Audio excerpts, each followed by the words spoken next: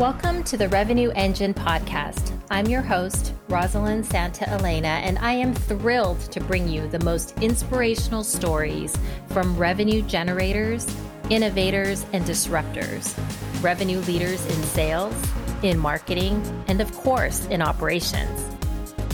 Together, we will unpack everything that optimizes and powers the revenue engine. Powered by the Sales IQ Network. Are you ready? Let's get to it.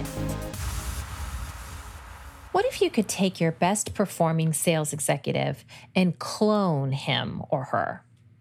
Or at least understand the behaviors and the attributes of that person that help them to be more successful than their peers? What are they doing differently from the rest of the team? And then start to dive into the strengths and weaknesses across your team to help elevate each individual and ultimately the entire team. Today's podcast is sponsored by Outreach.io. Outreach is the first and only engagement and intelligence platform built by revenue innovators for revenue innovators. Outreach allows you to commit to accurate sales forecasting, replace manual processes with real-time guidance, and unlock actionable customer intelligence that guides you and your team to win more often. Traditional tools don't work in a hybrid sales world. Find out why Outreach is the right solution at click.outreach.io/RevEngine.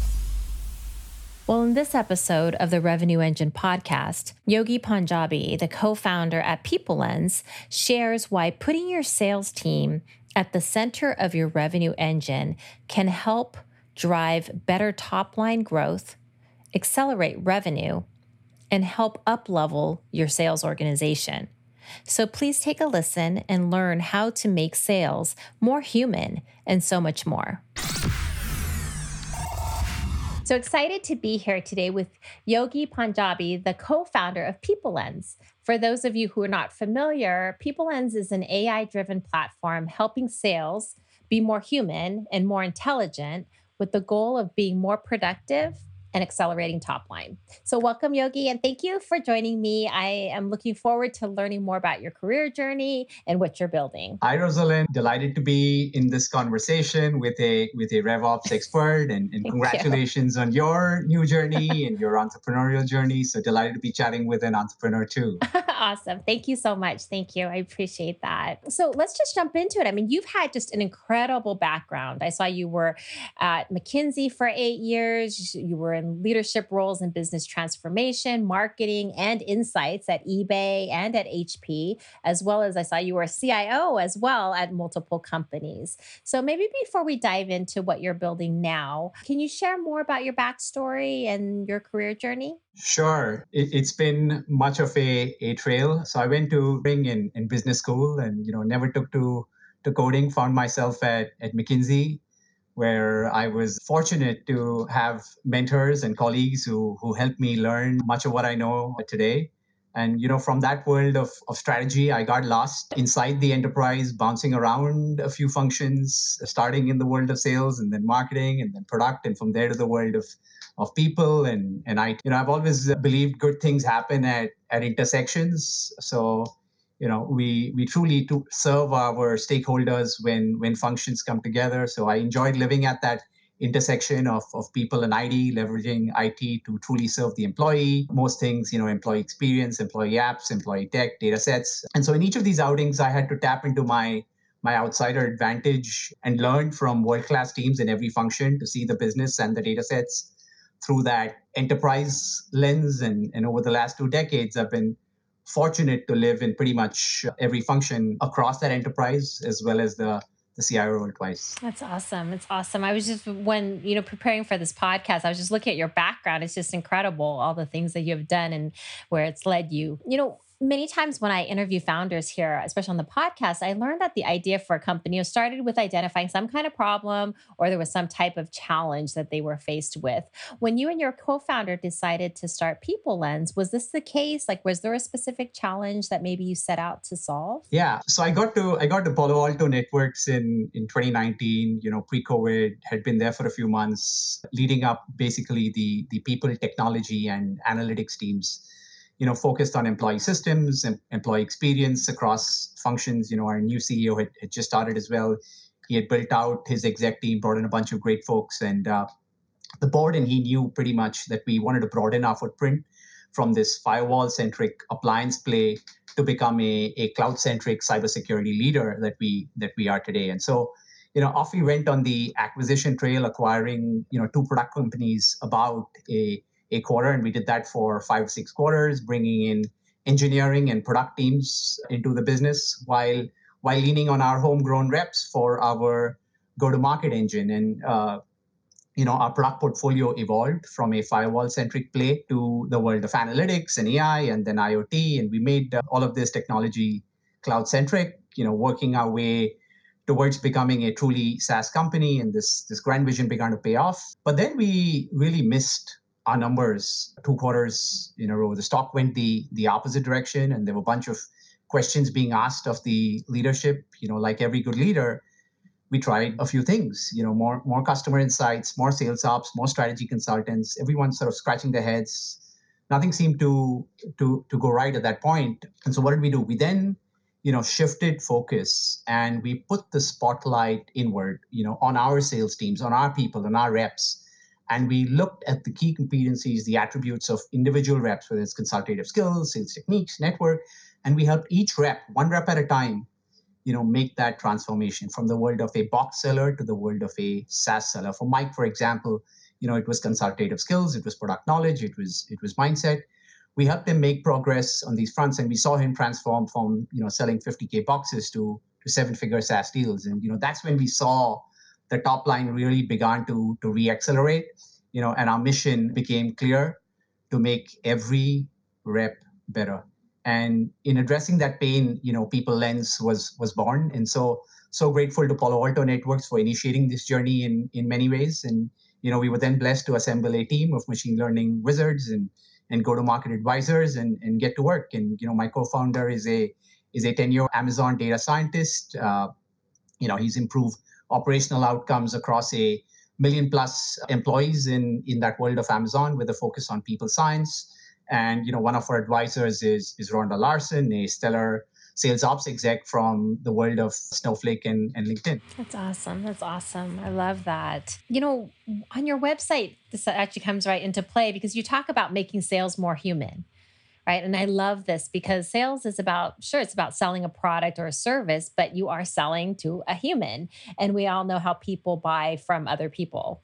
So maybe can you talk a little bit more about this and share what the thought or vision is behind this goal? Yeah, great point. So, from our observation, would we looked at as we zoomed out a little bit over the last 2 decades, we've learned from icons such as Bezos and Benioff, and it's been really about customer delight in the B2C world and customer 360 in the B2B world. And while the CRM has become centerpiece in sales, the lens is solely on the customer. What we observed is that the rep is left out of the equation in many ways and is sitting on the sidelines, and they spend give or take 8 to 12 hours a week on their 15 plus tabs in their CRM, serving their manager with data and with reports. And we really wanted to just flip that. We wanted to serve the reps and their managers with insights and execution plays.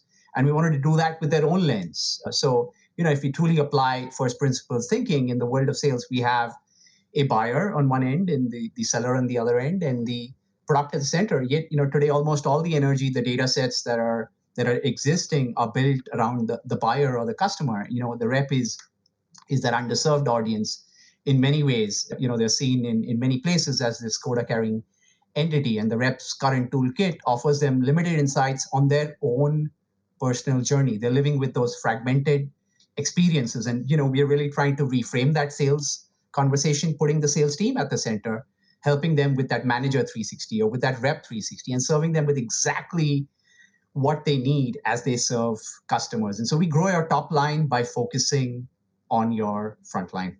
I love that. I love that. Similarly, what are you seeing organizations maybe doing right and maybe doing wrong when it comes to incorporating this human aspect into their go-to-market motions? Yeah. I think again, these are great questions. So I think the organizations in general are doing a lot right by wearing that customer lens. But on the other hand, as we look at it, we believe most companies and tools have this narrow focus on the customer data sets. And for them, that rep is a customer facing quota carrying entity. And we are really, really just zooming out. We're widening that aperture and including the org and people data sets to augment the rich customer focus and the customer data sets that are already in play.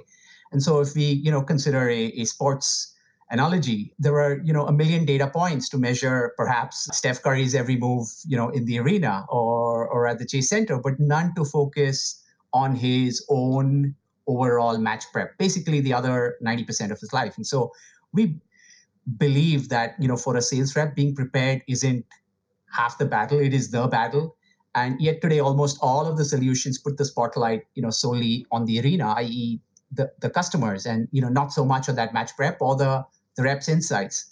And so for us, it's what you do in the dark that puts you in the light, or it's our customers have said it perhaps better, is if you have a sales org that cares about its people, people lens is perhaps a great fit. I love that. Oh, my husband's going to love the Steph Curry reference. He's such a fan. Yeah, it's pretty popular, in our household as well. As I chat with my kids, and I'm trying to explain to them what I do. That's my attempt at it. Yeah. We're big Warriors fans for sure, being here, growing up here in the Bay Area. So definitely. Well, so let's talk about ops, right? I mean, as a go-to-market and revenue operations, I'm always looking for ways to, help the go-to-market team be more connected and be more efficient. I think one of the key areas of enabling the team is being able to understand what behaviors or actions yield the best outcomes. Ideally, we want to clone our best performers.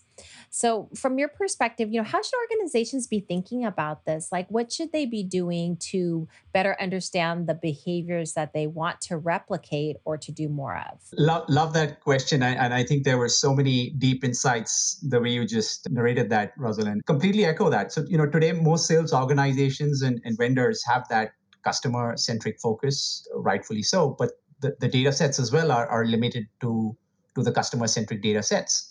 And they miss that reps growth that you just spoke about, their performance, and all their associated data sets. For most part, what we observed was that these data sets sit outside of the world of sales. And so we bring that holistic lens and the data sets to every manager and every rep, and believe that the market we are serving is this white space. On one end of the spectrum, we have the CRM and the sales analytics and the sales intelligence folks. And on the other hand, you have the HCM or the HRIS, so the people systems and the people analytics vendors. And there is this massive unaddressed opportunity at the center, which is where we are focused. Got it. Got it.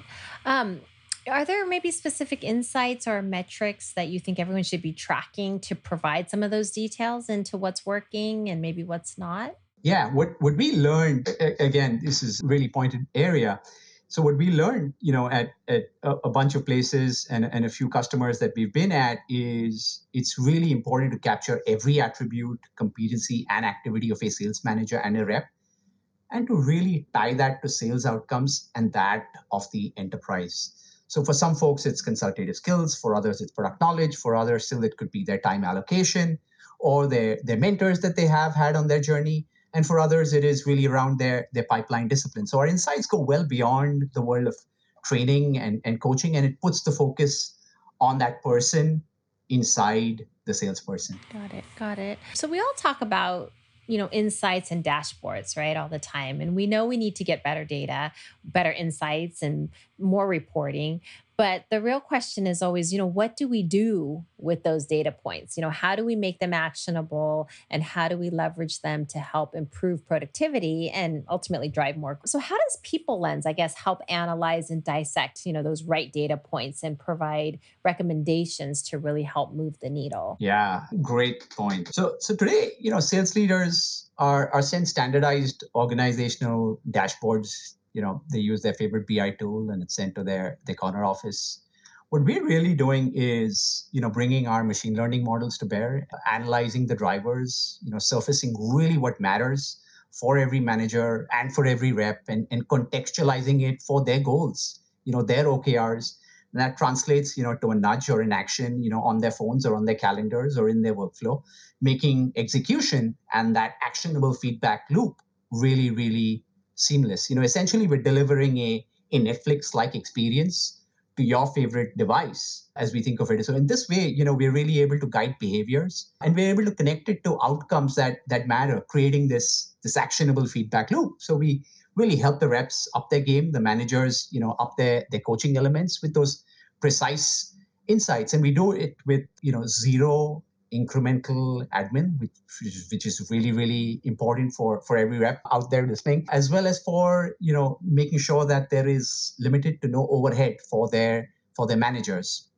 And so the impact is really, again, in the eyes of the customer. One of our customers had this to say, and I will quote, we were able to really identify missing competencies in each of their underperforming reps that they perhaps would never have seen using their call summaries. At best, they would have been written out in their reps performance review 6 months out. And People Lens was able to surface those competencies and other insights, at least 2 quarters in advance, and to accelerate top line then by helping those managers and those reps, coach with the manager's guidance precisely with what they needed in real time. I love that. I think about you touched on coaching and such a little bit. And I think, enablement, right? Enablement of the team is so key to be able to leverage the power of those insights and learnings. And we've seen this rise of enablement, right, across the industry. Where do you see people enablement and training and empowerment headed? And any predictions for the market? Yeah, again, such an pertinent question, and I again love the way you framed it, because it's really about people enablement, as you put it there. So that's really it. Enablement is headed to empowerment. It's going back to the basketball analogy for a moment. You can't really tell Steph Curry you've got to be at shooting practice. It's much more than that, right? It's truly about his 360. It's about his whole self.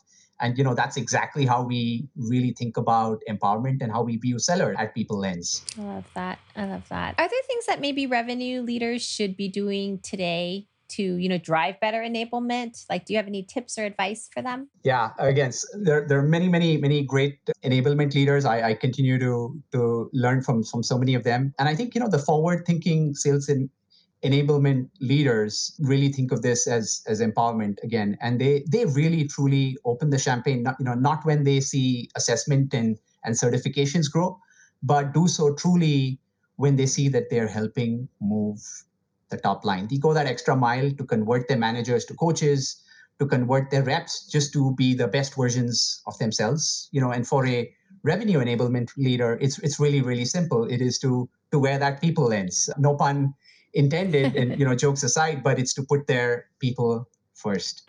I love that.